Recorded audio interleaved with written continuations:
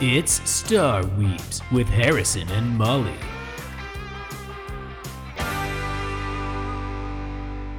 Hey everybody, welcome to Star Weeps. Woohoo. This is our podcast. My name's Harrison. My name's Molly. I like Star Wars. And I love anime. And this is our podcast where we go over each other's respective fandoms, introduce ourselves to some fun things. Fun new things. That's right. So this week we're going to be taking off from some new content because we just recorded a 3-part series on Star Wars Visions. Mm-hmm. So yeah, this episode is going to be taking a little bit of a break. We're going to be going back to an old episode that we recorded where I made Molly watch an arc of the Clone Wars around Ahsoka. And I made Harrison watch the 4th Pokemon movie, Pokemon Forever. Did you catch that? Yeah. Did you catch that? Did you catch it? There's a 4 in there. Mm-hmm. It's really good. But it's a great time. So we'll be back with some new content in a little bit. But for now, enjoy this little episode that we recorded a couple weeks ago. Yeah, have fun. Bye-bye. Bye. So we exchanged our fandoms again this week where I made you watch something, you made me watch something. Mm-hmm. So I made you watch a fun little Ahsoka arc in Clone Wars. And you made me watch Pokémon Forever. Which is the name that I know it by, but like as I was like looking at the Wikipedia, there's like a bunch of different names that it has. But anyway, for anyone who doesn't know. It's Forever, by the way, with a 4. It's the 4th. That's the one. Yeah, it's the 4th Pokemon movie, and it's the one that centers around Celebi. So last time when we were talking about the Phantom Menace and Free, I went first and talked about Free, so now you get to go first and talk about season 2 of Clone Wars, episodes 5 through 8. That's correct. That's the one. I just want to start off by saying that I've only known Ahsoka for like 2 days, but if she ever dies, I will kill everyone around me and also myself. That is the correct opinion. That is all. Have on Ahsoka. That's it. Let's move on. So, Pokemon. So yeah, I watched those 4 episodes from season 2 of Clone Wars, just for like a little synopsis of what happens for those who don't know. It's the plot that follows the like attack on Geonosis, where they're trying to shut down a droid factory. The second attack. Right, they were recapturing it. Yeah. The first one was in Attack of the Clones, and this is the second one. Mm-hmm. The recapturing of Geonosis, and then also the taking down of the queen, and then also the subsequent brain parasite fun times. So that's basically what happens. We meet, or like, I was being introduced into like Anakin and Ahsoka's dynamic. I also get to meet Luminara and Barriss, who I didn't know who they were at all until these episodes when they were introduced. So I was like, oh, what's up? It was also last time when we were talking about the Phantom Menace, you were like, there were no ladies on the Jedi Council, and I'm like, well, this arc just has a lot of girl boss energy. More ladies. So and like outside of the movies, the TV shows are very, very like female heavy, and it's awesome. It's real cool. Love to see it. I think Luminara is really cool and badass. I didn't really get that much of a read on Barriss because she didn't really do too much besides memorize a labyrinth and then get brainwashed. But I think she's kind of neat. She's kind of a drone a little bit, but like she's just a good student is kind of what the rules. Yeah. In addition to those characters, I also I knew, like, we've talked in the past about like how like obviously the clones have names, and there's like the different ones that are like of more importance and of less importance or whatever, and like getting to know like Rex and a couple of the other clones, and I was like, oh wow, look, you have distinct personalities. Good for you guys. And I thought that was pretty interesting. And then now I know Ki-Adi-Mundi's name. There we go. Because he was there. I also think he's funny. He had a little funny moment that I liked, but I'll talk about that later. Which? Oh, okay. Yeah. So yeah, those are the characters that I got introduced to, and I thought it was really funny. So I'm gonna organize my thoughts the way that I did last time, where I have like serious thoughts. We also introduced Kit Fisto. Who? Kit Fisto. Oh, the tentacle guy. Yeah, this guy. I have a little Lego minifigure of Kit Fisto, and I fucking love him. He's like my favorite Jedi. He was nice. He was like, dies "Don't worry." Real fast in Revenge of the Sith. Oops. He had like a moment where they were like, Ahsoka was like, "No, the brain parasites," and he's like, "Don't worry, I got this." And he was all calming. Because I'm Kit Fisto, and I'm really cool. Yeah. I thought he was nice. I didn't see that much of him though, so he didn't make as big of an impression. So I'll start off with just my like thoughts about the episodes. This was like my first time seeing Anakin actually being like a master, like a teacher. And I thought that was interesting because he's still just Anakin, but like acted well. But like trying to, it's like do as I say, don't as not as I do. Like trying to be like, oh, like there were moments where he was like spouting all the Jedi bullshit, like you got to keep your mind on the here and the now. Don't worry about the what ifs. And I was like, but he also contradicts himself so much in this what episode. Are you but like, talking about, dude? And also this was like towards the end after all the brain parasites happened. But he was like, yeah, like we have to let go of attachments, even though it's hard for all of us. And I'm like, believe you, dude. No, that's not what he said. Oh, he was like letting go of attachments is hard for all of us. But he's like, but you listen to your instinct. Like, even though like you were attached to Barriss and she told you to kill her, and like if you were to follow the Jedi Order, you would have killed her. But you instead listened to your instincts and like had faith in your attachments, and like ultimately you saved both of your lives. So like while one was like guaranteed to like, you know, be okay, and the other was not, you know, you still made the right call and you had the best outcome. And there are a lot of moments like that throughout these episodes. But it's just interesting seeing him like giving advice to someone, because I'm dad. Like, you're dumb.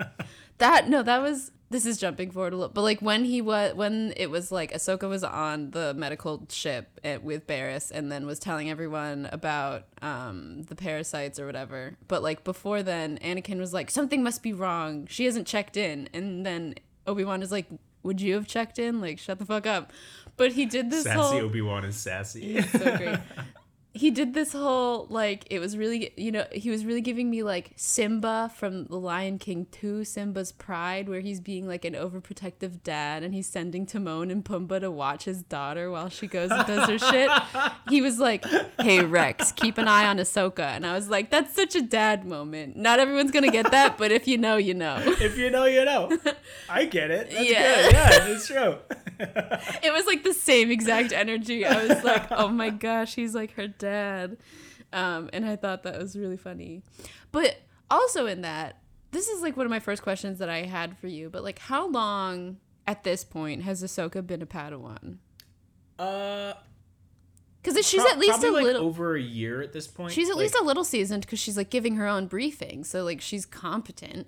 Yeah, well, like that's also sort of a point of contention, and we did kind of skip over this arc. There is like a season 1 arc where like Ahsoka is finally given control of a battalion, and she like royally fucks up and gets so many people killed. Okay. So she's like she has learned, and we've actually seen at this point we've seen her like make mistakes as a leader, and like has kind of grown from it. But I think this is about a year and a half point. The Clone Wars only lasted, I think, 3 years in canon. Mm-hmm. So like 3 years between episodes 2 and 3. And this is like that's probably the halfway point. And the end of the series is like literally the 5 minutes before Revenge of the Sith. And then like probably a day or two after the initial events of Order 66. Okay. So yeah. She's been around. Yeah. That's what because like, okay, like I understand the context more now that I know that she like had a big fuck up at one point, but it was just like there's like Anakin kept cutting her off and like always doubts her, but then he's being a little bitch about it, and she's like, do you not trust me? He's like, what are you talking about? And I was like, don't fucking gaslight her. and then Luminara is also just like, you don't have faith in her, and he was like, I never said that. And it's like, yeah, you didn't say that. But you feel it. But you're acting own up on your shit, buddy. So I was just like, I guess because I didn't have the context the entire time, I was just mad at Anakin. I was like, let her speak. Let her talk, bitch. But no, he is still in the wrong, though. You're totally still right about that. Because like she did learn from it and has like kind of grown into her own since then. But she goes from like this hotshot, like she has a very similar arc to Anakin in a way, where she goes from like this rash, hot-headed person that just wants to see action all the time, kind of like how Anakin was in episode 2, to like this more calculated leading figure in the army, which is sort of Anakin in episode 3, you know? You can see that in like the fights with Dooku, where he's like, I'm gonna fight him now, and he runs in and gets his hand cut off, and then in the third one they're like, we're gonna take him together, and then they win. Right. That is kind of her arc, where she's just like stupid and honestly kind of annoying in the movie and the first season, and becomes so much cooler by the end. Okay. Yeah, I was like, why is everyone doubting her? What did she do? She deserves She's better also than like this. 15 though. Like she's a child. Understandable.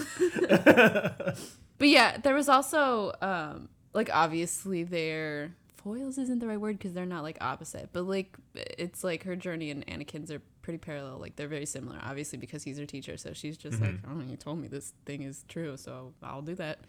But it's like they're really similar. They're both.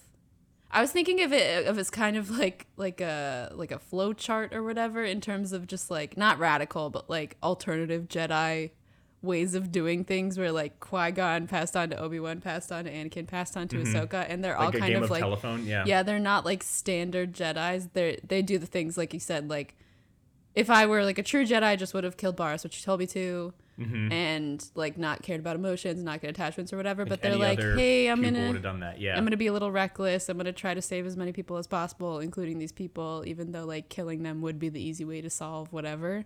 It's very interesting that you say that because that is such a theme throughout all of Ahsoka's characters. Like you just hit it spot on. Like what most of her arcs like boil down to of it'd be so much easier to kill and just get it over with, but that's not how I operate. Yeah. It's kind of like a Batman motive, you know, where it's like, I don't kill people.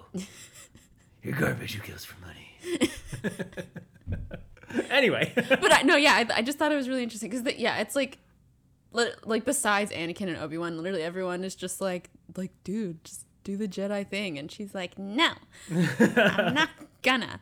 And even Barris, because like we said, it's in the episode where they're going through the catacombs together to get in and plant the bombs in the droid factory.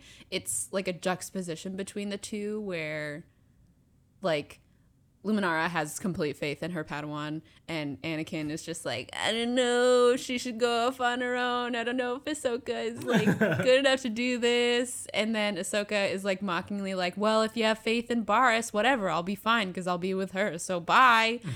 And then they like continue to like compare them to each other where Barris is very like analytical. She's memorized the labyrinth. She's like, we'll go this way, we'll do this. And I'm like clean cut, cold hearted Jedi. I can do whatever needs to be done in order to complete the mission.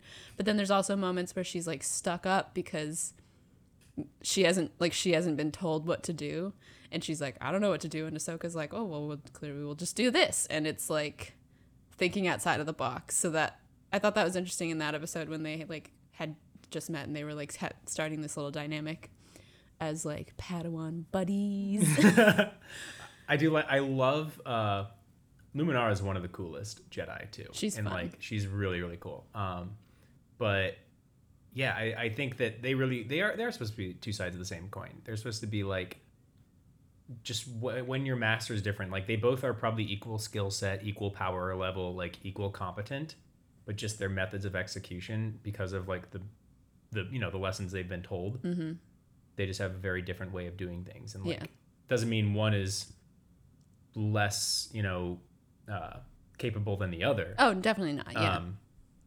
Because like they both end up saving each other and saving the day entirely, but there's just two different ways of doing things, two different paths of thinking, and like while Anakin's is not really like in line with the Jedi, it doesn't mean he's wrong. And while Barris is probably loyal to the Jedi, and Luminara are like loyal to the Jedi to a fault, it doesn't necessarily mean they're wrong either. Mm-hmm. So, yeah, interesting.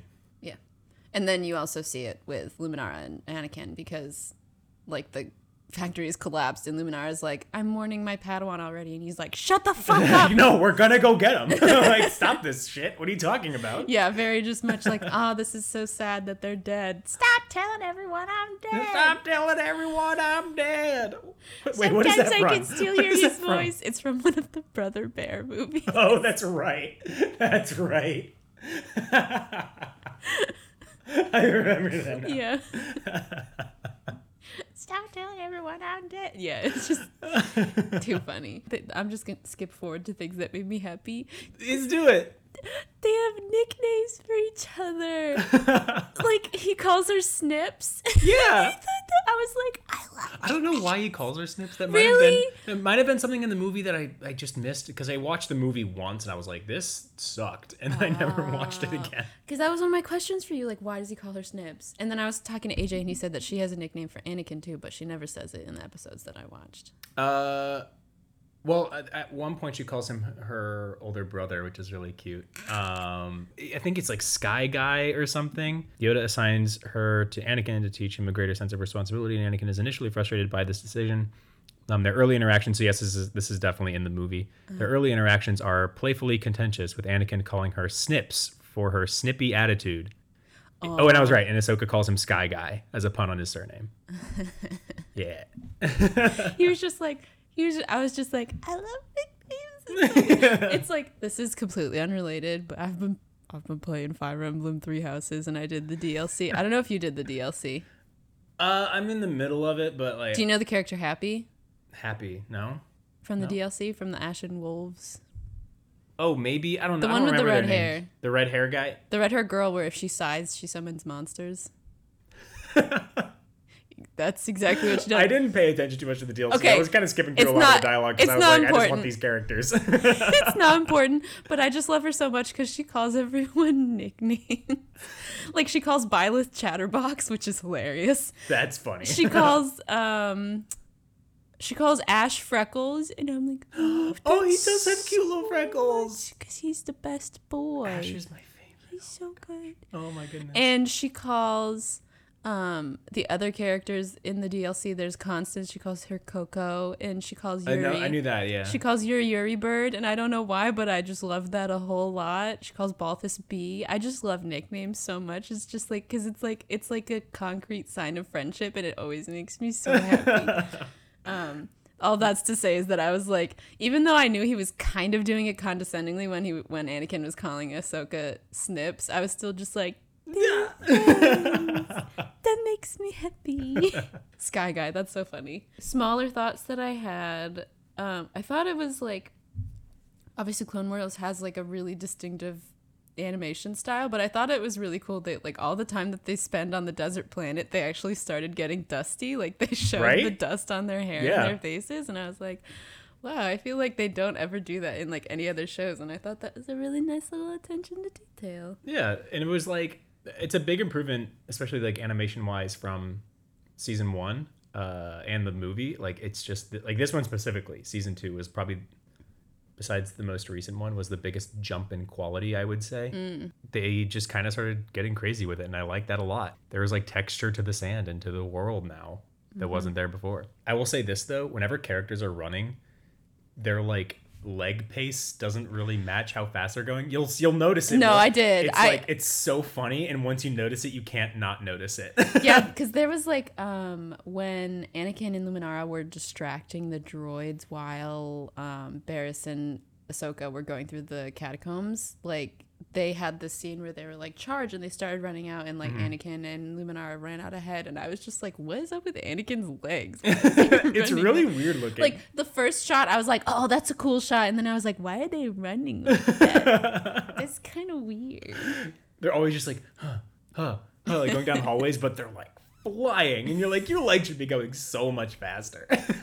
Those are all my initial thoughts, but yeah, a lot of it was just like, Ahsoka has taken a piece of my heart.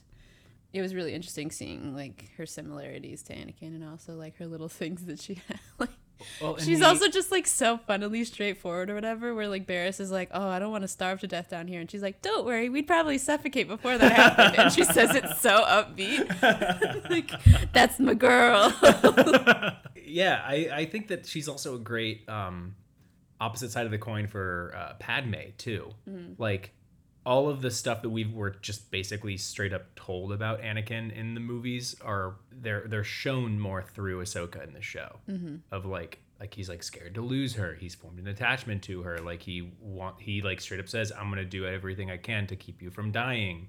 Like, beat for beat, like the Padme arc. But I think that the way that this arc progressed, I think it was as much character development as Ahsoka had. Anakin also had like kind of behind the scenes where you like saw him start torturing this guy to like literally just beating the shit out of him with his fists to make him tell Ahsoka how to He stop like the force choked parasites. him, and I was like, that's dark side stuff. foreshadowing. Oh my god.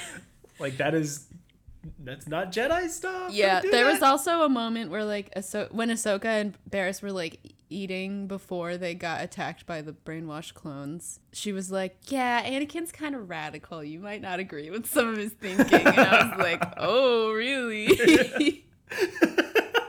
And then she's Let like, me tell you. I don't know how peacetime will like agree with him. And I was like, it won't, homie, but that's fine. He just kind of makes it so that there's never peace.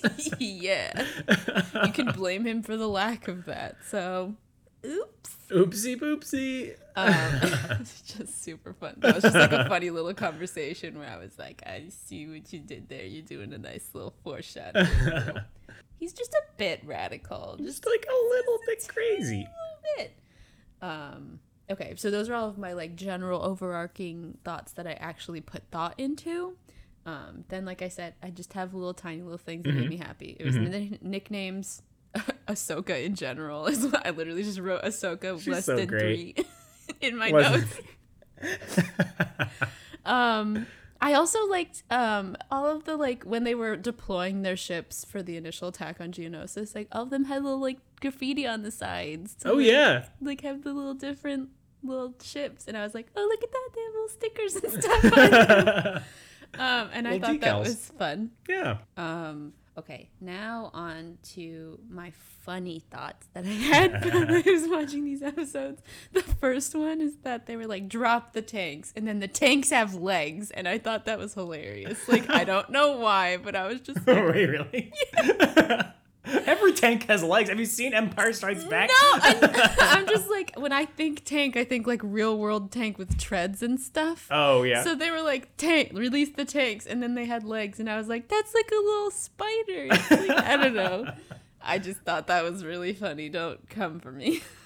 I said, only the clones with names get to live. Yeah, that's true. So, and both sometimes the ones that don't. That's true. A lot of the clones that have names don't live. Yeah, there was the one scene where the one when like one of the clones attacked Ahsoka and Barriss that was possessed or whatever, and then Barriss had to like kill him, and then Ahsoka was like, "That was my friend." It's like, oops. Oh no. I also thought the really cute like the back and forth in the first episode where Anakin was basically like, what's your KD ratio? And Ahsoka was just like, better than yours, and he was like, no, it's not, fake gamer. And then Kiadi-Mundi was like, mine's pretty good though. That was like at the end of I was like, haha, Ahsoka wins, take that, Anakin. And then I was like, the airstrike doesn't count, because he was trying to like weasel his way into winning. It's like the Lord of the Rings scene when like Legolas takes down the elephant. And he's like, that still only counts as one. Yeah.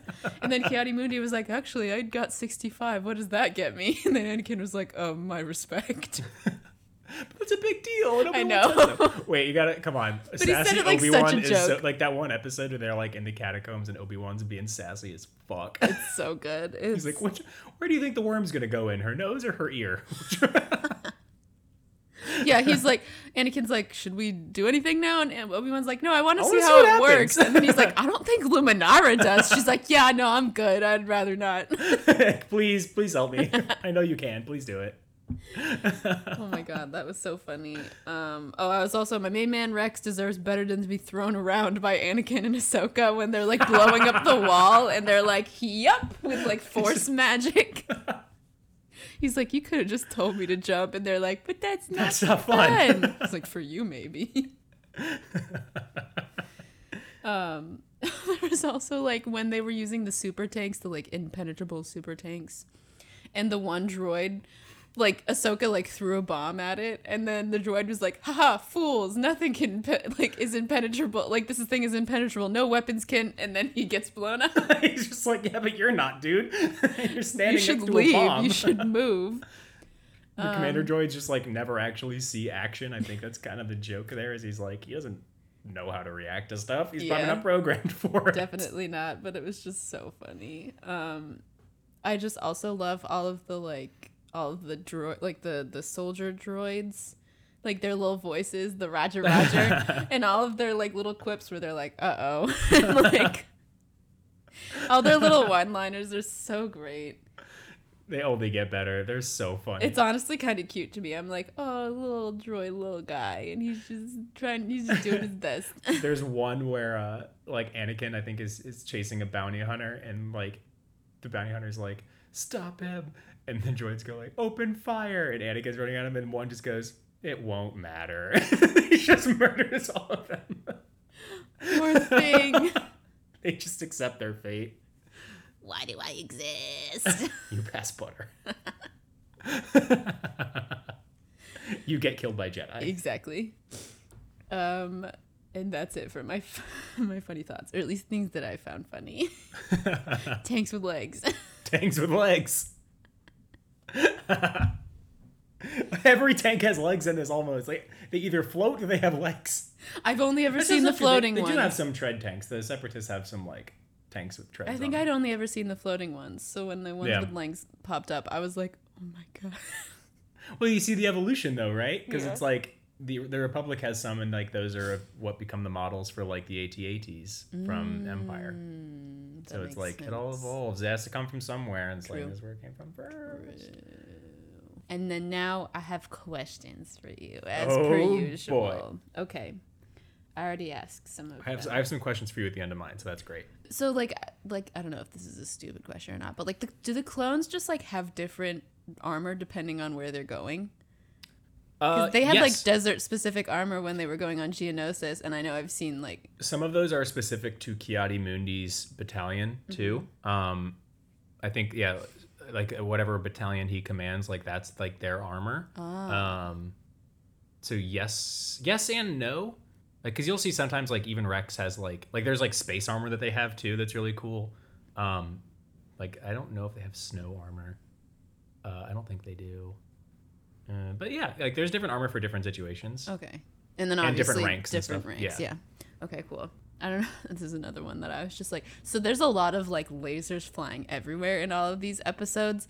And I know obviously different colored lightsabers mean different things. Do different colored lasers mean anything, or is it just for fun? Nah, not really. Okay. I think there's like red, blue, and green, and I'm like, is it just whatever type of energy? Well, the green ones are from the Geonosians, and they're actually not lasers. They're like this weird little like sonic thing, like blast that they have, mixed with like, I don't know the specifics behind the tech, but like it's not a laser. It's something else. It's a different kind of weapon. Yeah. Okay. I think the Republic has blue lasers, one for just straight up aesthetics, like from being like, let's differentiate the good guys and the bad guys. But then in the original trilogy, like everyone has red lasers at that point. Like the Rebels have red lasers, the Empire has red lasers, and like everyone's just shooting red lasers everywhere. Got it. And there's like a yellow one sometimes too. Maybe it has something to do with the spectrum of light. Who knows? Maybe. It might. It probably does. I'm sure there's something to look into with this, because I think that similar to lightsabers, blasters are also powered by some kind of like battery or crystal thing, So I'm not really sure exactly how that would work. But yeah. Red is probably the cheapest, if anything. That's probably like more true, is red is probably cheaper and blue might be like better. There's a certain type of blue thing that's like ionic, so maybe that has something to do with it. But like ion blasts will disrupt technology, so they're really good against ships and they're really good against droids. So that might be why the Republic has blue. But I'm pretty sure they're firing like not ion blasts; they're firing like real on laser blasts that will just kill anything. Got it. Because that wouldn't make any sense. Okay. If any one of our 2 fans are really big into Star Wars and know the answers to this, you can type a comment somewhere. Type a comment on Spotify. That's totally possible. Just shout it into the void and we'll hear it. Yep. Hark, a Star Wars fan needs my attention. Where's the Star Weeb signal? And then the last one, these are all just like logistics that popped up to my head, but so like the clones are all clones or whatever, but some of them have different colored eyes. Yeah. I mean, I think it's like, we actually learned a little bit about this in Bad Batch, where like the more clones they make, the more unpure the DNA, like the original DNA becomes. Like the further they stretch it, like the less true to the source it becomes. So I think that like despite them being straight up genetic clones of Jango Fett, like there is still room for like mutations and deviations from the original template. Okay. Like it is possible to be a little different. Like you're still mostly going to get a Jango Fett but but like, I'm mostly Jango. but like fan. in Bad Batch, like they straight up enhance some clones before they're born. Like that's the whole point of the Bad Batch is they're like, you know, they have one guy that's really good at sharpshooting. There's one that's like a big brawny dude that can just punch his way through anything. One that like can detect radio frequency, so he can like literally track droids. So like there are mutations, and I think that there are some like micro mutations similar to like, you know, eye color changing, or I don't know, maybe like having a different hairline or something. Yeah, or because like some of them are bald, some of them have facial hair, some of them. And Rex has like blonde hair. Like, I don't know if you saw that, but like his hair's really short, but it's like blonde. Huh. I see. So it's whatever you want. And then some of them have like marks on their head. Some of them are tattoos. Okay. But yeah. I see. Yeah, like some of them like put tattoos on their heads. So that they can differentiate from the other ones that have the same hairstyle. Yeah, exactly. They're like, I am my own individual. It's like, you got it, buddy. You got it. And that's it. Those are all of my thoughts. Yeah. Just come out of that Good knowing art. that I'm on the Ahsoka fan train now. Yes. I really Choo-choo. am. I think that Clone Wars is the most in-depth Star Wars content out there, besides like probably books and comics, maybe just in terms of lore. So I'll probably just make you watch watch all the good Ahsoka arcs throughout it. And just like, we'll just go on an Ahsoka journey for the next couple weeks. I would love nothing more. Cool. Yay. Sweet. Deviating a little bit from Star Wars. Just a little bit. Just a little bit. Still kind of related. Honestly, I mean, like in terms of how much I know about shit, I know a lot about Pokemon, but it's all from the games. Yeah. I don't know anything about the anime or like the lore of the world, really. So that's where I'll start off with so I watched the movie Pokemon Forever, which is the Celebi movie. And then I just want to provide, like, for people who are like, why would you just jump in on the fourth one? For a little bit of backstory as to why I made Harrison watch this one. He's already seen the first one, so he's seen the Mewtwo. And I've actually seen it pretty recently, Yeah, too. so he's seen the Mewtwo movie. I think I watched it, like, after Detective Pikachu came out. Oh, okay. I also saw Detective Pikachu. I guess that's another That's Pokemon like a movie. little. I'm talking about, like, the OG anime Pokemon movies. Yeah. I had Pokemon Forever on VHS in my home when I was a child, and that was the one that I like watched the most, closely followed by Pokemon Heroes, which is the Latios and Latias one. I had that on DVD. Yeah. Latios and Latias, some of my favorite legendaries. I love that. It's such a good movie. They're cool. It takes place in Venice, basically, and it's fun. I saw the Entei one like a lot, but I don't think I ever owned it. And then I never saw Pokemon 2000 a lot, and I like never owned it. I'm pretty sure I've only ever seen it like once. The one with Lugia. But yeah, so I just because it's near and dear to my heart, and I really love the movie, and I think it's really good. I wanted It was really good. Watch it. I also, this is something, because you've only seen a handful of Ghibli movies, right? Yeah. This is basically like Princess Mononoke, but like if it were Pokemon. Oh, I've seen Princess Mononoke, but I saw it a while ago, but it seemed, a little bit. We can get into it, but it's basically like someone taking advantage of the forest spirit, and then like a giant creature things. becoming, and then everything becomes impure, and it's like you have to save. It's you're so totally funny. right. It's literally Princess Mononoke, but Pokemon. But we'll get into that. And also just how we watch this. So like you can't actually stream this movie on like Netflix or even like the Pokemon TV app or anything. There was like an Amazon Prime link that I followed, and then it was just like it said it's unavailable. It's not available in your region. Well, so like I could have used a VPN and like watched, but I don't have one, and I didn't really want to pay for one. Which brings us to our first sponsor of this episode, NordVPN. I'm kidding. We haven't posted an episode yet. We already got a sponsor. It's so great. Look at us.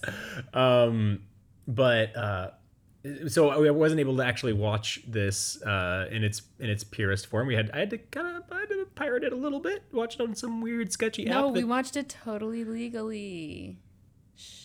No, guys, I did not watch this legally.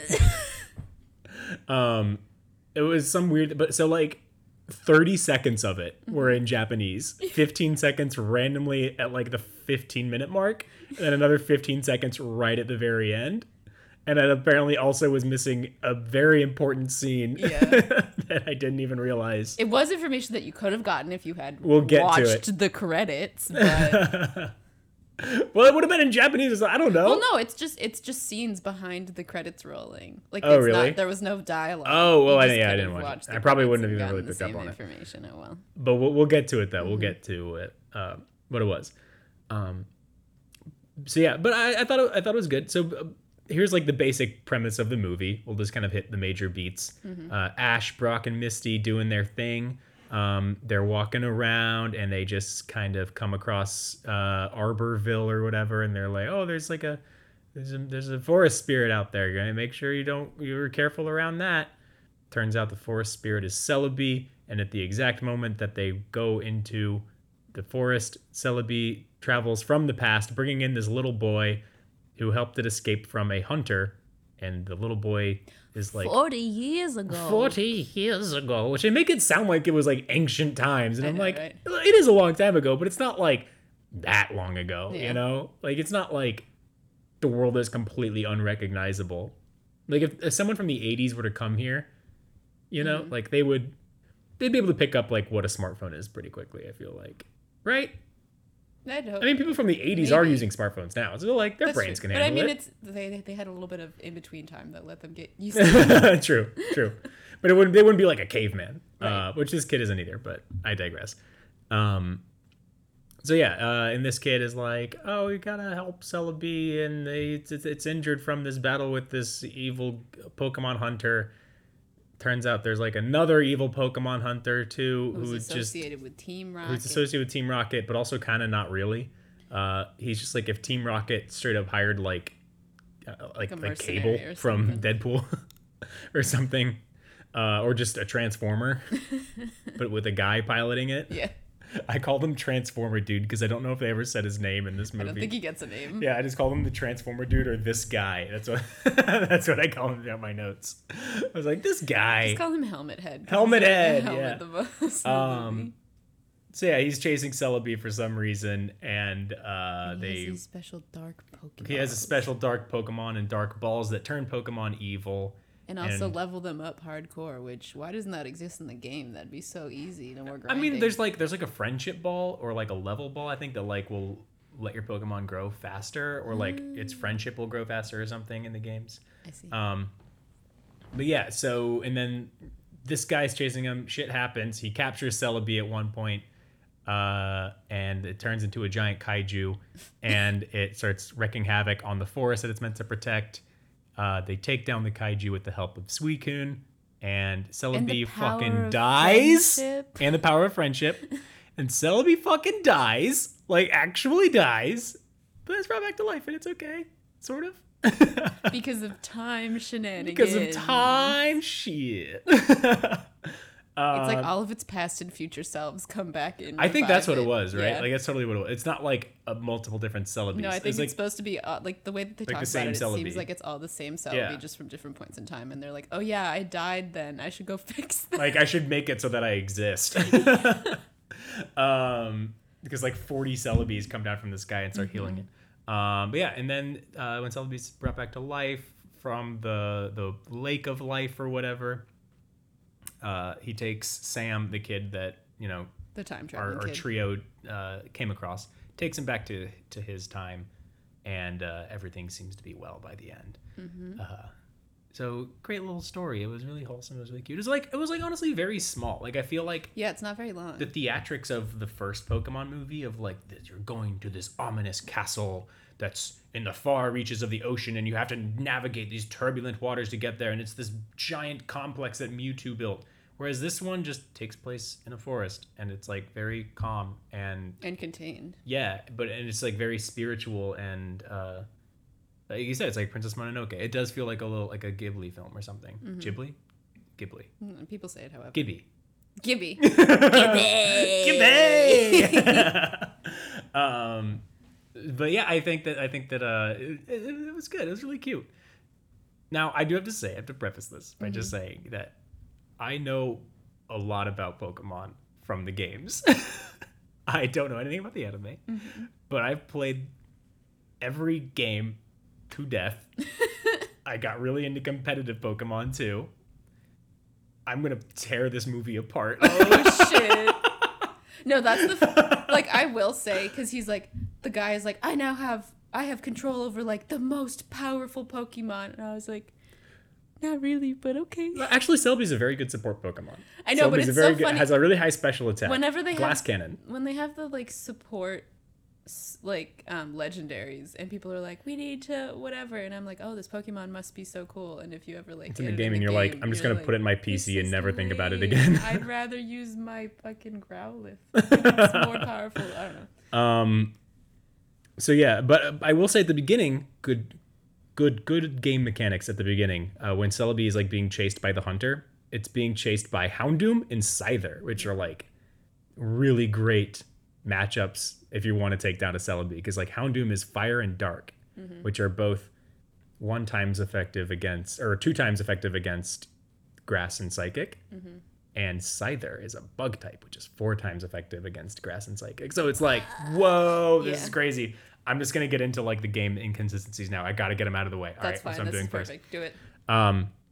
So I was like, that was cool. I noticed that, and I'm like, that's like good Smart. attention to detail. I'm like, this movie's going to be like accurate to this stuff, isn't it? I'm like, oh, great. No, that was the only time they really did it right.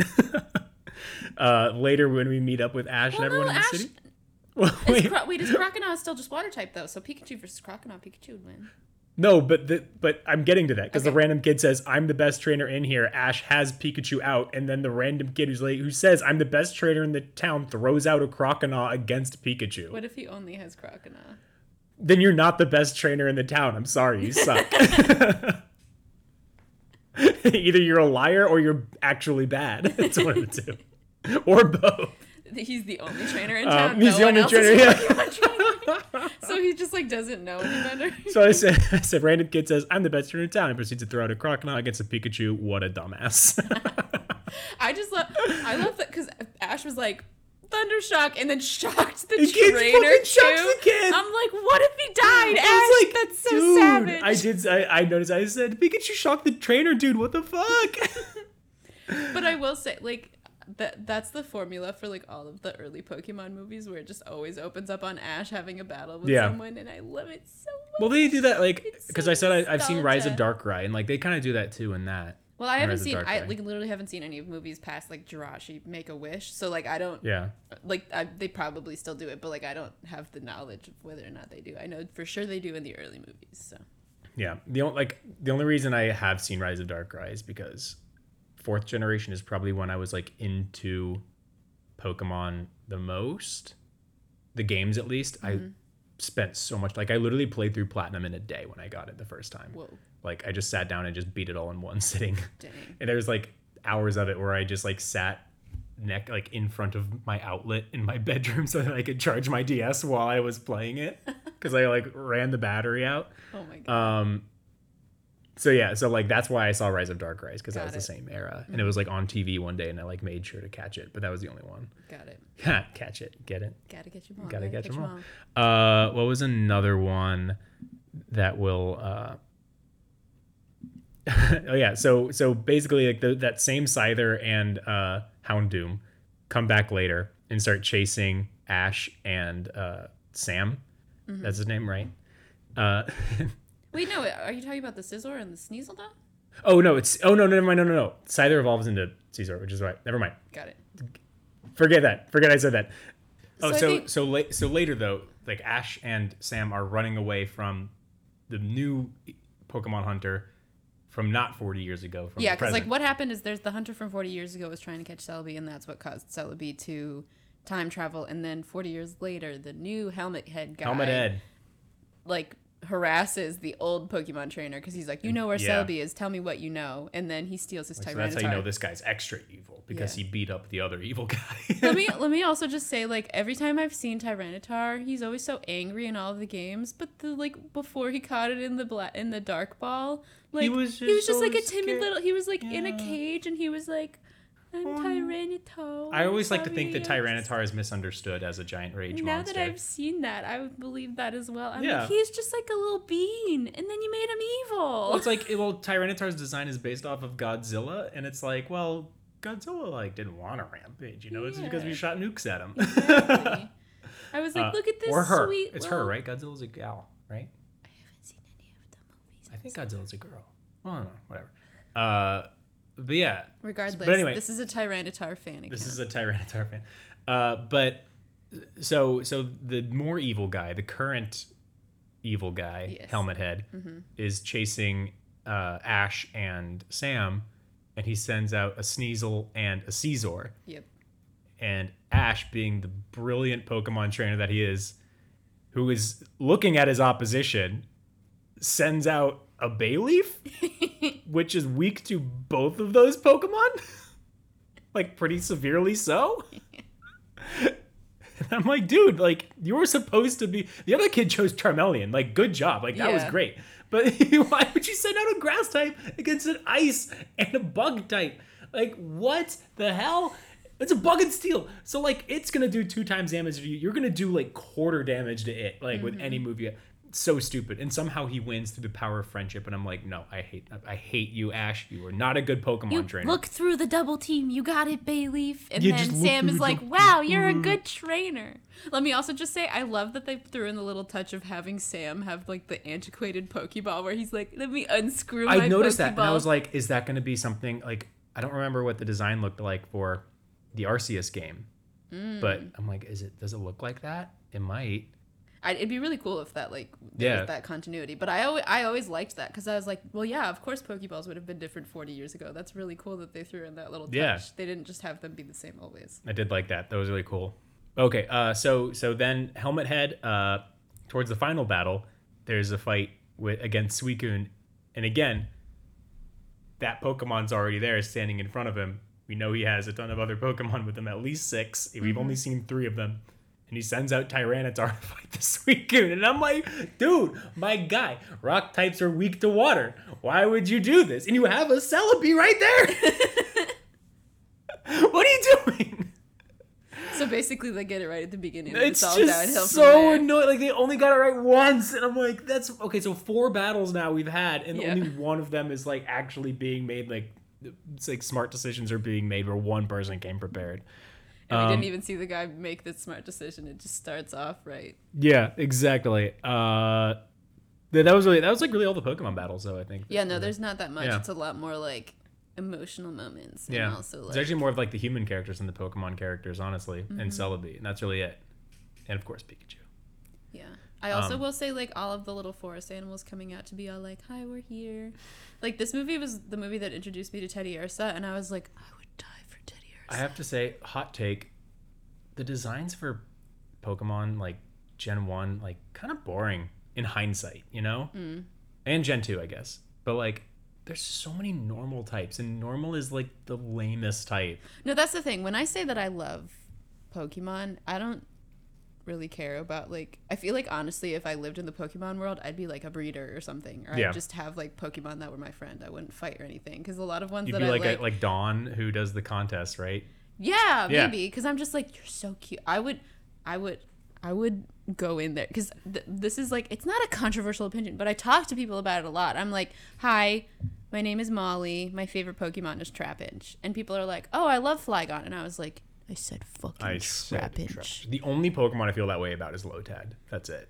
Like, Lotad is just my guy. But, like, I love Trapinch so much. I would put him into all the Pokemon contests and show everyone how cute he is. And they'd be like, that's a Trapinch. You don't want to do, like, a Skitty or, like, a Teddy Ursa or, like, a Togepi or something? And I was like, No! I'm entering Trapinch. And you guys are going to appreciate his Trapinch charm. you've ever seen. Exactly. But yeah, those are my, like, game inconsistencies that I was like, come Yeah. on, you gotta get this right at some point. Like, it was the game first, right? It was. Yeah. Yeah. But I do really, I just wrote randomly, like, a couple times. I'm like, God, I do like Celebi. Celebi's real cool. And he's so Celebi's cute. a cool Pokemon. Like, it's so funny. I feel like it could have gone so bad and it would have been annoying with how much it goes just like beep, beep, beep. But I'm like, you sing it. No, it's cute. You sing it. It's fine. Like, I'm sure there are people who find it annoying, but I think it's great and adorable, and I love Celebi. I also thought it was really hilarious that when the Team Rocket blasts off before they do literally anything. Like, yeah, no, they they're just like show up and they're like, hey, look at us, remember us, we're following Ash and Pikachu, and then just like a gust of wind takes them out. Like, they don't even do anything. And then when they find out that the other guy is Team Rocket, they're like, okay, we'll have this competent guy carry us. And they team up with him, and then he brings out his giant transformer, and they're like, I'm gonna take Celebi, and then Jesse and James just show up behind him with a net. Yeah. We got you, Celebi. And they're like, yeah, we're both in this now, right? Like we're equivalents. It's also really cute how Team Rocket in all of the movies are always literally just like, they get just caught up in shit, and then they're just like, we're just trying to survive. They always like try and meddle, and then they're like, and then they end up on the same side, and they get yeah. saved by Ash and Misty and Brock and Pikachu. Well, Jessie saves Ash and Sam in this one. That's though. True. She catches them. She saves them, and like they would have died. Jessie and James care so much about those children; they don't actually hate them. Yeah, no, they're actually just kind of following them as they actually guardians, just want to be. You think so? They like care about them so much. Do they ever like? To your knowledge, do they ever like make up and like become friends? Because I could totally see that happening. I don't know. Like I stopped watching. Like I've only ever watched the anime with the Johto stuff. Not Johto. Pokemon Johto. I've only ever watched like the first like first generation Pokemon, because I had a bunch of those on VHS too. There'd be like 4 episodes on a VHS, or maybe it was even only 2 episodes on a VHS. Wow. So there are like a handful of episodes that I've seen a lot. And like I just didn't watch after a certain point with the movies, and after a certain point with the show I just didn't watch, so I don't know like where things go. Okay. But I do love Team Rocket. Like I never thought of them as like evil. Yeah. Like, I just think that they're funny and goofy. I also like this movie because they have like a good twist on the Team Rocket is blasting off again at the very end of the movie. They're like relaxing in the spiritual lake, and they're like relaxing off. Team Rocket is drifting off again or whatever, and I'm like, that's great. They deserve some relaxation. Yeah, it is. They've had a they've had a time. Okay, so like the random kid battle, that was really funny at the very beginning. This always bugs me, and it bugs me more and more the older I get. I think you know where I'm going with this. Brock will fuck anything. It's such like a of the time thing where it's like that's just his personality trait. He's just attracted to literally any girl anywhere close to his age and then some. But he like immediately sexually harasses Diana like without hesitation. It's not great. I think that might be why they cycled him out. Did they really? As a companion. Well, May and Max, best boy, best girl. I love May. May is great, but I only know her from the games though. Like I love Max. I just know May from the games. I love Max. He's her little brother. Oh. And he's so cute. Some people probably think he's annoying, but he's like really smart, and he's like the main like focal point of the story in the Jirachi movie, and it's really sweet. It's like the way Sam is to Celebi in this movie, it's like Max is to Jirachi in the Jirachi movie. Got it. Okay. I also think it's hilarious that like when they walk into that magical forest, though, it literally takes them like 30 seconds to stumble upon all this magic shit happening. No, right? It's like these people have been waiting for like 40 years for something to happen in this forest, and then like this group of teenagers hey, show we up. Found the kid. Like, oh my god. Like the only other thing that's happened in the forest since then is the kid coming back. Like Jesus. Honestly, that old lady's memory is so crazy good. She like met that kid once, talked to him for 5 minutes. No, it can't be good. I'm gonna get to that. Actually, you know what? No, fuck it. I'm gonna do it now. Like, okay, so Sam comes to the future, and he goes back to the past. But then Diana's all like, or what's her name? No, it's not Diana. The grandma. The grandma. She's all like, oh, like this kid, he disappeared forever ago. We never knew what happened to him. But I'm like, but he was taken back to the past. Well, then that gets into the like fuckery with the way that time travel works in this movie. Yeah, because I think I think it is like an alternate universe or something. But also like Professor Oak exists still before all of this happens. Yeah, but he's still here. So like he did come back. So maybe he just like ran off and then like didn't tell her that he came back, and like she just thought this kid disappeared on her watch for 40 years. Like she should know that he like she should know that it all plays out fine. Or maybe she's just not letting on because she's like, I have to not interfere with the timeline or something. Amnesia. Yeah. Or she's just old and has dementia and forgot shit. Oh, jeez. Oh, that's the darker side of this movie. But she's also only like 60, or like she's not that old. Yeah, she was probably she was like 20 at the time, and it's been 40 years. She's probably like 55 to 60. Yeah. Like that's probably the age that she is in this. And they're like make her seem like this old decrepit hag, and I'm like, this 40 years isn't that long. That's what I'm getting at, where I'm like, the people are still alive. Yeah. Like, this dude's parents are probably still alive. You can go talk to him. It's fine. Oh my god. But yeah. It's also funny, though, because they make it seem like Professor Oak is so old, but this just means that he's only 50, and that's not that old. Yeah, exactly. That's why I'm like, this, like, 40 years is not that long, guys. Yeah. But I was like, really, I was thinking about that a lot. Like, this girl should know that this kid is okay. I really don't understand how time travel works in this movie. So maybe, here's the theory, is that when Celebi disappeared, it created 2 branching timelines. One where the kid just never came back, and one where the kid did come back. And Ash lives and experiences this journey in the one where the kid never came back. But then how is Professor Oak? Oh, that's the big twist. Getting into that. So the big twist is that I missed because this scene was just not cut from the version that you watched. It was cut from the version that I watched. Is that the kid who travels back in time is Professor Oak as a child, as a kid. So he teams up with Ash, and like knows him as a kid. And Ash tells him about the Pokédex too, which is so cool. And like tells me, he's like, look at this like cool device I have, the Pokédex. Like, it's one of the first ones. I'm like filling it out now. And he's like, wow, that's so neat. Yeah. And then he goes back in time and creates a Pokédex again, I guess. That's crazy. But yeah, that's a big twist. But he exists in this universe, so what does it mean? What are the rules? It's really hard to say. What are the rules? Maybe he did. It's like, maybe Professor Oak is just an asshole. He's like, I don't need to tell anyone that I'm back. I'll just walk away. No, but she finds him. Yeah, that's what I'm saying. Is that she should know that he's okay. So she just has, she ran into gaps in her memory. That's so weird. I don't know. I don't know if it's gapped in her memory or if like it's straight up another multiverse or if, oh yeah, that's right, because he couldn't have run off. Or maybe it's she found him again. She knew he was all right, but she didn't know when she was going to see him in the future. That's what I'm saying, is that like she had to have been playing dumb as to not mess with the timeline and mess with a series of events. Or because it maybe if she's like, oh, you know what, like you're gonna be fine because like you actually still exist now as an older person, like you're fine. But it's like if she said that, maybe the events that happened wouldn't have happened, you know? Right. So who knows? Maybe she was playing dumb. Yeah, it's just it's so confusing. Time travel is so hard to write. I don't know why people try. It just messes with everything. Yeah. Like, there's also one line I said and I just went, really? And it's when Sam is up like in the kaiju and he says, Celebi, stop, you're supposed to save the forest, not destroy it. You were supposed to destroy the Sith, not join them.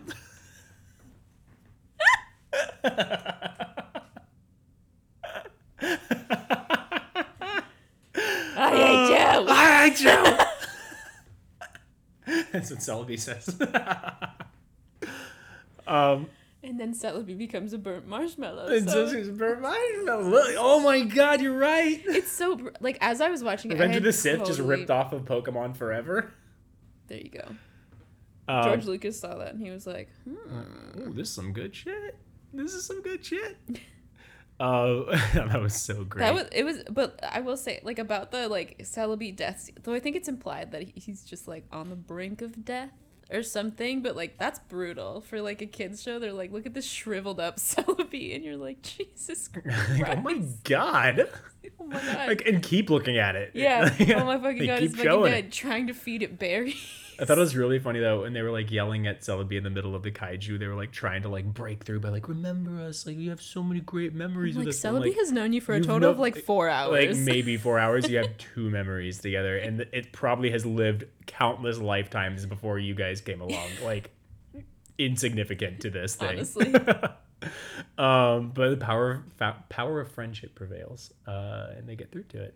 But I think it was like, but like, what if it was like, okay, wait, here's my theory. Okay, so Celebi is like a time being, so like it's like a weird like Celebi exists at all points in time and like has memory of all time and knows all time because of all the time traveling it's done. Mm-hmm. So maybe Professor Oak like kept on coming back and seeing the Celebi like as a kid, and even when he grew up, he would like periodically come in and check in on Celebi because of the bond that they made. So like when Sam was calling out to Celebi was remembering all of the time that it spent with Professor that could be Oak, fun. And that's what helped break through. Even though it was mostly Ash talking and he's irrelevant, but don't worry about it. Oh my god. And then I said, wait, so Celebi like dies, right? And then like Ash is trying to like feed it berries to bring it back to life, and he's just like, oh, it's okay, you dropped the berry, I'll give you another one. I was like, oh fuck. It's so sad. That's so brutal. That's not okay. Don't do that. Don't show that. He does it like 3 times, and he just starts bawling. Yeah. And I said, everyone's crying. I said, he's just like Celebi's like, I said, is Celebi dead? Celebi's fucking dead. It's okay. Celebi isn't dead because I have 4 of them sitting in my PC in Pokemon Shield. It's all good. And then I was like, wait a second. This is what, the 2nd Pokemon movie? The 4th. It's the 4th. Oh, because it's forever. Okay. Mm-hmm. But is this the 2nd Pokemon movie where a character is brought back to life thanks to everyone crying? Well, it wasn't because of the crying. It was because of the But Celebes. Like, the crying triggered it, though, right? The, like, surge of emotions. Yeah, I know, but Come it's like, it's not on. like it is in the first movie where the tears are literally being funneled into Ash, and that's what saves But, like, him. the scene is very similar. It's similar. It's like, I mean, that's like I said, all of these movies are very formulaic. That was like And the biggest this thing. I is was like the yeah. big emotional, like sad Everyone moment cries. before things get better again. Yeah. With the big sweeping music. I will also say, like, the sound, whoever was in charge of the soundtracks for these early Pokemon movies. It feels like very, maybe this is just because I love Star Wars so much, but it feels John Williams-esque in a way. It's very so like big, orchestral, sweeping emotions. Like and even in moments when they like really don't need to, and that's why like I was tearing up a lot when I was watching this movie. Probably mostly because of the nostalgia. Like the movie opened up, and like Celebi was getting chased, and I was like immediately like crying because I was like, Celebi, no! And then like Sam came on stage. Sam came on screen, and I was like, oh my god, it's him! And then I was like getting emotional the whole time, and it's also partially because like the music is so like it goes harder than it needs to, and it does. So good. It was really good. I did notice that. I was like, this music's, and the like movie song too, like the one they have like at the intro was like pretty fun. It was good. It was a take on the original theme, they always right? do that. They don't always do it as a take on the original theme. Sometimes it's a different song. This one was a take on the original theme. Maybe it is always a take on the original theme, but they always do like it'll be Ash battling whoever, and in the background it's like a singing song. Yeah, like an original song for the movie. Yeah, like a late 90s, early 2000 little pop rock. Yeah. Oh my god. Like the Pokemon movie would actually be like, I would say this is like actual cinema if it weren't for the scene when Pikachu's punching the other Pikachu and it's playing that stupid emo song over it, and I'm like, I can't take it seriously anymore. Like I would actually take that movie seriously if it weren't for that scene. You could just make your own cut and just cut out that part, and then you'll be fine. It's okay when all the other play Despacito. Wait, sir, it's okay when all the other Pokemon are hitting each other, but just specifically not Pikachu. No. It's all of them, but it's like that's the one that like I have the imagery of in my head the most. Yeah, because that like but the Pikachu one specifically goes on for so long too, in that with it's just punching and then counter punch and so. But I like that this one didn't have a random like song, or did it? No, it did, didn't it? With the Celebi in the lake. It was like the like la la. Oh yeah, okay, that's what it was. La, la, and it's kind of weird, but I think it. But it wasn't like a song. It wasn't like Yeah, that one wasn't like jarring the way the other one was. But yeah, overall I liked it. I do have a couple questions for you too. Okay. Why are there those little squiggly lines under Ash's eyes? Like, what is that? That's just his character design. It's like those. But like, what is that supposed to be? Like, if you were to translate that to a regular person, like, what would that be? Like rosy cheeks? No, like they're just. It's just Ash. It's not anything. I don't know the answer. What? Are you googling what the squiggly lines are? Yeah, it's not really anything. It's just part of his character design. It's That's not really so anything. weird. It might be like a weird way to show like freckles or something. I think if anything, it's like freckles. It's got to be. But like that's other characters have freckles, don't they? I don't know. Probably, but no, yeah, that's just his character design. My other question is what do Brock and Misty like really do 80% of the time? Like I feel like sometimes like every now and then they'll have moments, like at least in what I've seen, right? But for the most part, they're just sort of there, and they don't really do that much. Yeah, Yeah, they don't do a lot in the movies. Like the most Brock does is turn a frying pan into a drying pan. That's his best moment. Misty is big in the third movie. Okay. Oh no, just kidding. Ash's mom, Misty, is not big in the third movie. I was mixing up Ash's mom becomes a bigger character than Brock and Misty. Like, I feel like they just kind of existed to, like, explain shit, you know? Yeah, I mean, they're just there... Because they're both gym leaders. They're just there because they have bigger roles in the TV show. Like, they have their own little whatever that they do in the TV show. But, like, the movies are always, like, because Ash is the main character and he's, like, the audience stand-in. Like, the kids are supposed to be imagining themselves in Ash's position. And so he's the one that does everything. And Misty and Brock are just there because it'd be weird if they weren't. Like, they have to be there because they're traveling together. He can't just break off, and also because he's like a 10-year-old kid. I guess he already broke off on his own anyway as a 10-year-old kid. But like, they're just there because they're the ones he's traveling with. And it's the same with the other companions. Where like, I mean, like I said, in the Jirachi movie, like Max has a big role, but sometimes in other movies they're just kind of there. In other episodes of the show, they're just there. I will say I would die for Togepi. Because every single time Togepi pops up, I'm like, show me the baby. I want to see the baby. Here comes the boy. So Ash has like a god complex, right? I mean, I guess in the way any 10-year-old does, but like, I think he like legit has a god complex. You know? I don't know if it ever really touches on his ego or anything. He really just runs into things and does. He just is so rash, and like I think he thinks he's like invincible. Like he's literally like, sit down, kid. I'm gonna go get Celebi. All 10-year-olds do. Or like when he runs and tries to punch Mewtwo in the first movie. I think he like has like a very clear moral compass, and he's like, that's not right, so I gotta go fix it. Like, he just doesn't even but he's like, he's so rash that I'm like, do you just think that you're invincible and like people will listen to you or something? Like strategize. But his tiny little 10-year-old brain can't do that.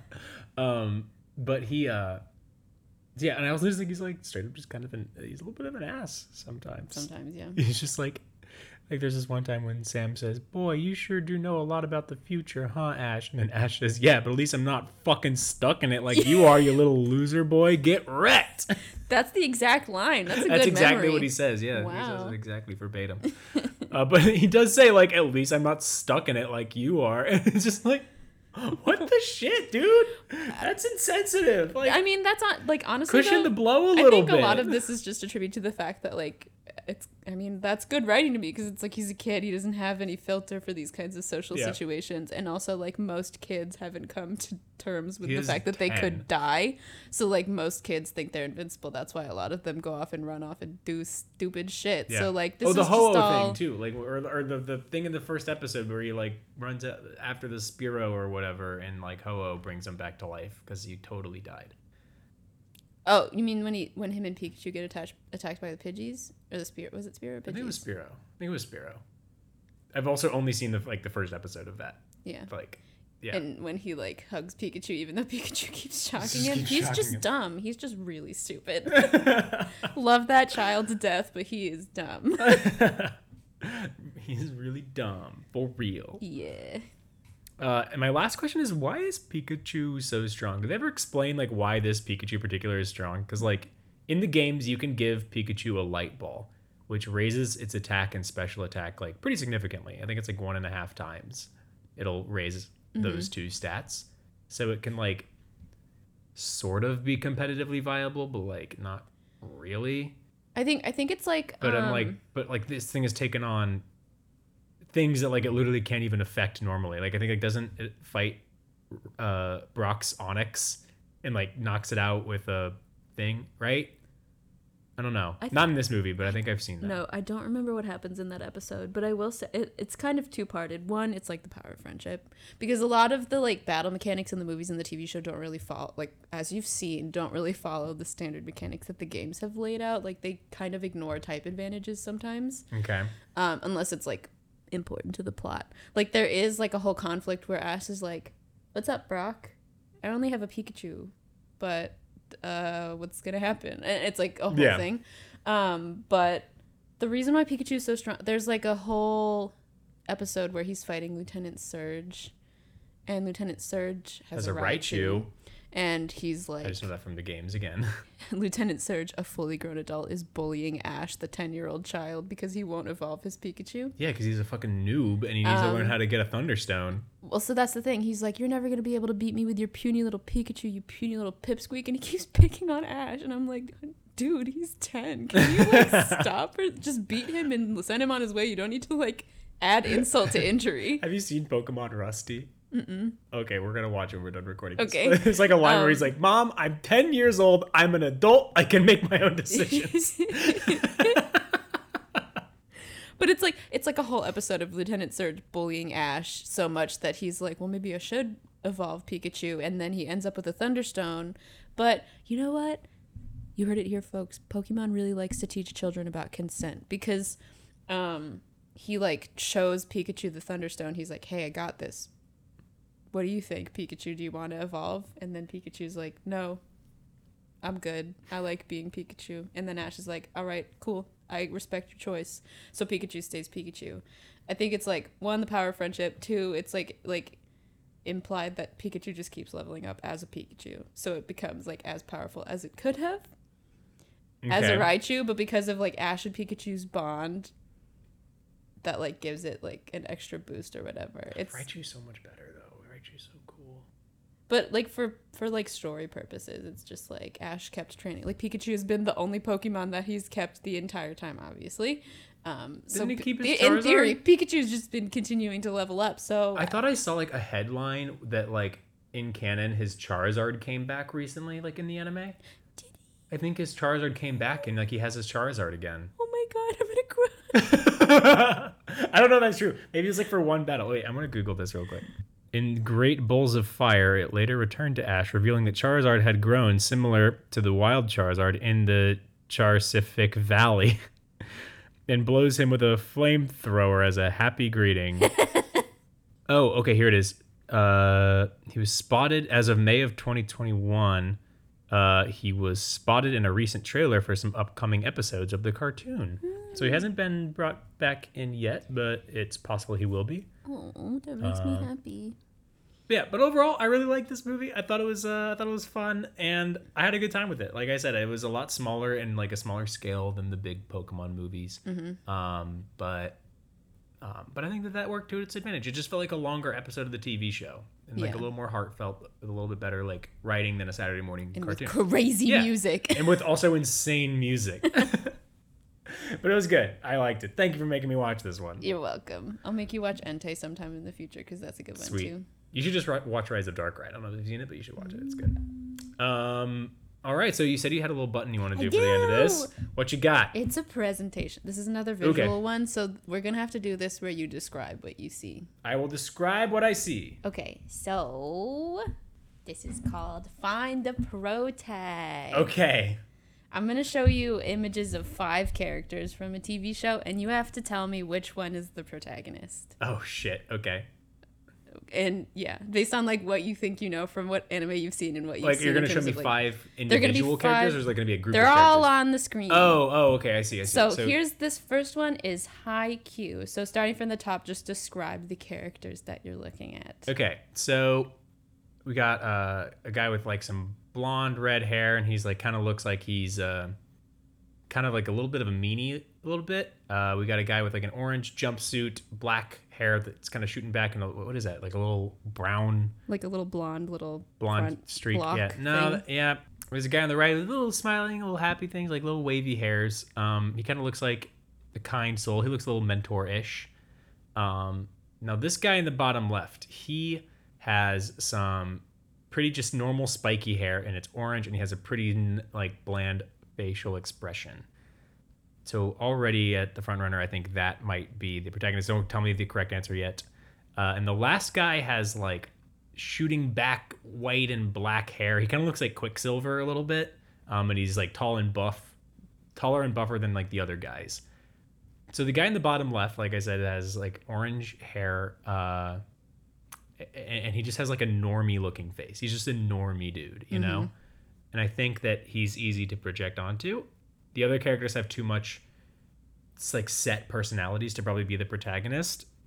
and like he would probably be influenced by these other characters more. So I'm gonna go with the guy in the bottom left is the protagonist. Okay. You were right. I was right. It's Hinata. Hinata Shoyo. All right. Look at me go. He's best boy, and you'll learn that when you watch So many IQ. best boys. They're all the best. The funny thing, for anyone who like couldn't catch on, the one that he said has a kind face and looks like a mentor is Oikawa Toru, who is like the first antagonist of the show. Oops. He's like the captain of a rival team, something. and he's an asshole. But you can anyway, learn a little something from him, though. I definitely picked that picture on purpose, though, because he looks. He does look like a kind soul. Yo, he's it's a time. Okay. You try and deceive me too much with these games. Yeah, I do. This is Sword Art Online. Isn't that a game? No, it's Sword Art Online? It's an anime. Well, it's an anime about a game where people get trapped in a game. Oh, that's fun. That's a fun premise. There's only one season. Don't worry about the other seasons. Don't worry about the other seasons. Only worry about the first season. Wait, what's wrong with the other seasons? They're not great. Oh, okay. I only watched the first season. And it's going to show. I don't know the names of two of these characters. Okay. But yes, please describe what you are seeing. Okay, so first guy is a dude with a red headband and some like cool sweeping hair over it. He looks like Jet from Avatar a little bit. I'm gonna say he's not the protagonist because he just looks too cool to be the protagonist. You know, you can't start out that cool. So the next girl is like, she's got like this buttoned up thing. She seems like a quiet, shy girl. And I don't know if that's protagonist material, which is fine. But great side character, I'm sure.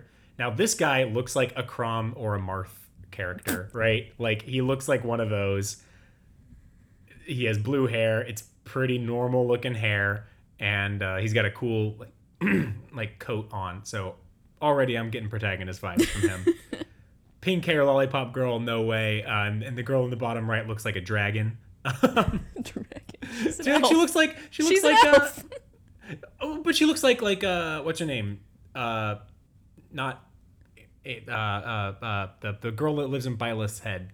Oh, Sothis? Sothis, yeah. She looks like Sothis or like but Tiki Rhea's or the Naui. Rhea's the one that's a dragon. Well, Tiki and Spoilers. Sothis looks like Tiki and Naui, who are dragons in other Fire Emblem games. Okay.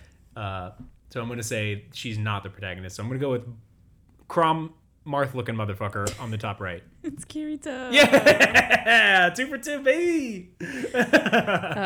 Yeah, this is maybe I will make you watch it first. I feel like you might be interested by Sword Art Online because it's like a VR game that you can enter. Ooh. And people are like betaing it for like a year or a month or something. And they get stuck in the game. game. And then when the game officially releases, people log in, and then this like creepy guy like shows up and he's like, guess what, I have removed the log out button, and everyone's like, what? And then he's also like, if they try to take the device off of your head, it'll explode and you'll die, or like it'll inject something and you'll die, and then if you die in the game, you die for real. So it like becomes like a what? It's pretty interesting. What? Okay, all right. It's interesting Fruits for basket. a second.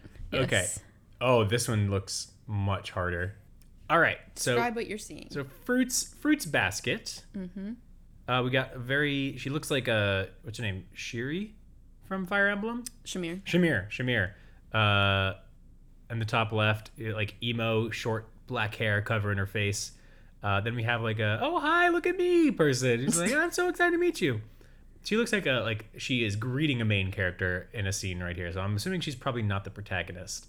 Mm-hmm. This girl looks like Cynthia, which is really cool because Cynthia is one of the coolest. Is that a girl or a guy? No, that's a girl. Okay, yeah, okay. She does look like Cynthia. She looks like Cynthia, which is one of the coolest characters in the Pokemon games. She's a badass. She's the champion of Gen 4. But Cynthia doesn't have like a main character energy though, so I'm gonna say that's not her. This girl looks like Annette from Fire Emblem a little bit. Oh, okay. Right? Yeah. I can see the it. orange hair. Mm-hmm. It's covering one of her eyes, so she's a little shy. This could be protagonist energy, you know. But I think that orange hair isn't really an indicator of a protagonist. Is kind of the trend.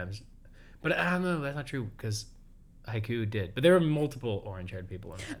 The joke in a lot of anime is that like the one with the weirdest color hair is the protagonist, but that doesn't always. I don't think that's always true. That's true for like Saturday morning animes, Yeah. like Digimon or Dragon Ball or even Pokemon a little bit. Not even really. Not I mean, the ones that you just listed, all of the main characters had pretty normal color hair. Digimon? The guy has like yellow and weird crazy hair. I guess I was thinking about... Or no, I'm thinking of Yu-Gi-Oh! Yu-Gi-Oh! Sorry. Oh, yeah, Yu-Gi-Oh! For sure. Yeah. And this girl also looks like a little shy. Like she's in a situation she's uncomfortable with, which is something a protagonist could be. They gotta face their fears, face their demons a little bit. But I'm going with like the normie face here and like kind of the normie expression. That's kind of been my go-to default pick so far, which is the bottom left, the girl with the orange hair. Okay. This girl? Yeah. Okay. You're wrong. No! Okay. So wait, the girl... it's the one that I said was greeting a main character? That was my second choice. That's Toru. She's the main character of the show. This is actually her mom. Oh, okay. That you said was the main character. And then... She looks young. She looks like a kid. I know, this is a picture from when she was a little bit younger. And then the really you keep interesting... tricking me. I'm trying to, but it didn't work in the last one, that I'm glad it did here. But the thing that's really funny about this is that you knew that this was a girl, and in the show... Spoilers for Fruits Basket, if you don't want to know. This is Akito. I'm not a fan. She is like the head of this big family that's a part of the plot, and she's raised as a boy and like referred to as a boy, and then it's a big reveal that she's actually like a girl and was born a girl, and she identifies as a girl. It's just that like the family has been forcing her to act as a boy.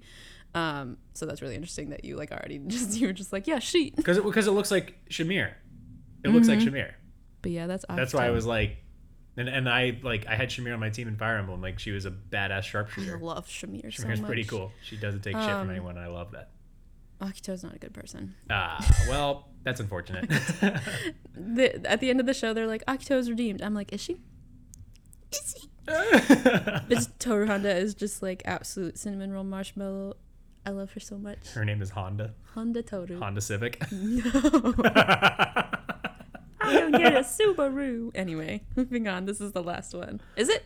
Wait, how many have we done? No, this is the fourth one. This is the second to last one. This is a show called Silver Spoon. Okay, so this person, all right, normie vibes from the first photo right from here. The top okay, left. Okay. Normie vibes, like pretty normal looking hair. Is that? Can you tell me if that's a guy or a girl? That's a girl. It's a girl. Okay. It was like short hair, happy smiling face, like very easy looking smile. Pretty fine. Middle top row, there's this guy who has like very short hair and like a rat tail. I hope that's not the main character. It's like a ponytail. There's no, I know I'm calling it a rat tail because it's coming out of the base of his neck. There is no way that a main character has a rat tail. Like I refuse to accept that. And if it is a main character, I'm going to be very upset. The second guy looks like a blend of Bolin and Mako from Korra. Oh my god. He's just got like kind of like a green outfit on, but like a serious stern face with like spiked up, hair. I guess this guy also has normie energy. He has glasses and like normal brown hair, blue outfit, but it looks like Ida or that guy that you made from Free that can't swim. So that makes me think he's a side character if he's got the glasses and he's like the analytical one, Okay. And then this other girl has like weird pulled back hair and a couple little things in her face and just like kind of a blank expression on her face. I don't think she has main character energy. Okay. So I'm going to go with the first photo of the girl with like kind of a normie face, short, black, blue hair, and a green outfit. Okay. You're wrong. It's the glasses. Why is the glasses? Okay, well, you know what? That's fine. That was my second choice though. Because I picked up on him like he has normie energy. He has like kind of main character energy. Because the hair is different than Ida and the Free guy. Ray. I want to say Ryu for some reason. Ray. That's Hachiken. He's the main character of Silver Spoon. It's a really cute little anime about this kid that just like really wanted to get away from his parents' house, so he chose like the farthest high school away, and it happens to be like a livestock and agricultural like farm school. So he's like a city guy who's going to the school with all these people who are like planning to be farmers and like cattle raisers and all that, and he just knows absolutely nothing about what's going on, and it's like he gets thrown into this world of... What a strange premise. It's really fun. This is actually written by the same person who wrote Fullmetal Alchemist. Oh, okay. But it's really... Very different. It's really different. Really different path It's there? really different. Okay. Yeah. All right. Okay. Last one. Run with the Wind. It's another sports anime. Okay, I think I know which one it is. Very but normie first, energy. talk through. Very normie energy from the first guy. He just has jet black hair that's like kind of covering his eyes and just looks really emo and he's like, no one understands me and I gotta find my own path. Which is sort of like what a protagonist would say. The middle guy looks like he's sort of someone who would bring the protagonist out of his shell. He's like, hey man, like, we're gonna get through this together. He also has jet black hair that starts to come down to his eyes, but they're pulled back a little bit. And is he wearing a tank top? It looks like he's wearing a tank top. What's that? His hair is brown. The second brown. guy. Oh, the screen's kind of far away. Okay, so I guess it's brown hair. The third guy looks like a stoner. He's got some hair in front of his eyes. He's really long. He has like a tired expression on his face. A little bit of stubble along his chin. Definitely not main character energy there. He looks older than everyone else in the photo, so I think he's more of a mentor role or an antagonist role. Okay, so this person, now I'm starting to wonder. Now this person has kind of sad boy energy. The hair is long, kind of unkempt. Looks like it's been a while, sort of fallen into this guy's face, and it's like a pink tan sort of thing, like a beige hair. Mm-hmm. And the other guy also has black hair. This is the fourth person in this photo with black hair. Has glasses, but it's a little shorter hair, a little shorter. So not really like undercut. Yeah, he's got a little bit of undercut. Kind of cool. I'm torn between the first photo of the no one understands me, I gotta find my own path, and the like sad boy. So it's find my own path or sad boy. Mm-hmm. Follow your heart. I'm going with find my own path. Okay. The first one. You're right. It's Kakadu. He is the main character. How many did I miss? I only missed 2, right? 3 out of 5? No, you only missed 1. I only missed 1? I missed 2. Oh, you got Fruits Basket, and then you got... I missed the one that was all gals. Silver Spoon. And I missed Silver Spoon. Okay. So yeah. No, that's Kakeru. And you got, and this is Haiji, the one that you said is the one who brings him out of his shell, and that's exactly what he does in the show. How close is I in my character, like descriptions of these people? He just smokes cigarettes. His name is Nico-chan because they call him that's for probably like because they couldn't get away with weed. Come on. And he's actually younger than Haiji. Okay, he looks older. Or no, they're the same. These guys are the same age. He just let himself go a little bit. And then this guy, they call him like Prince because he's kind of pretty. He's a little pretty. Is he a sad boy? He likes reading manga and he doesn't want to run, but they make him run. All right, he's a sad boy. And then this is Yuki. He's a lawyer student guy. You didn't really say anything about it. He's just kind of he's just kind of like like the dynamic between Kakeru and Haiji is fun, and you got that pretty right. I nailed it. So that's it. You got 3 out of 2 out of 3 out of 5. 2 out of 3, 3 out of 5, whatever. That's not a passing grade, but whatever. We'll take it. Well, that's like a D, maybe, right? That's 60%, so that's a D. It's a D minus. Hell yeah. Yeah, I'll take it. You got it. All right. Woo-hoo. Cool. Well, thanks for listening to this episode, everybody. This is a fun one. So tune in next time. I'm going to make Molly watch some more Ahsoka stuff from Clone Wars. What are you thinking, Molly? What do you think you'll throw my way next? Maybe I'll make you watch a romance anime.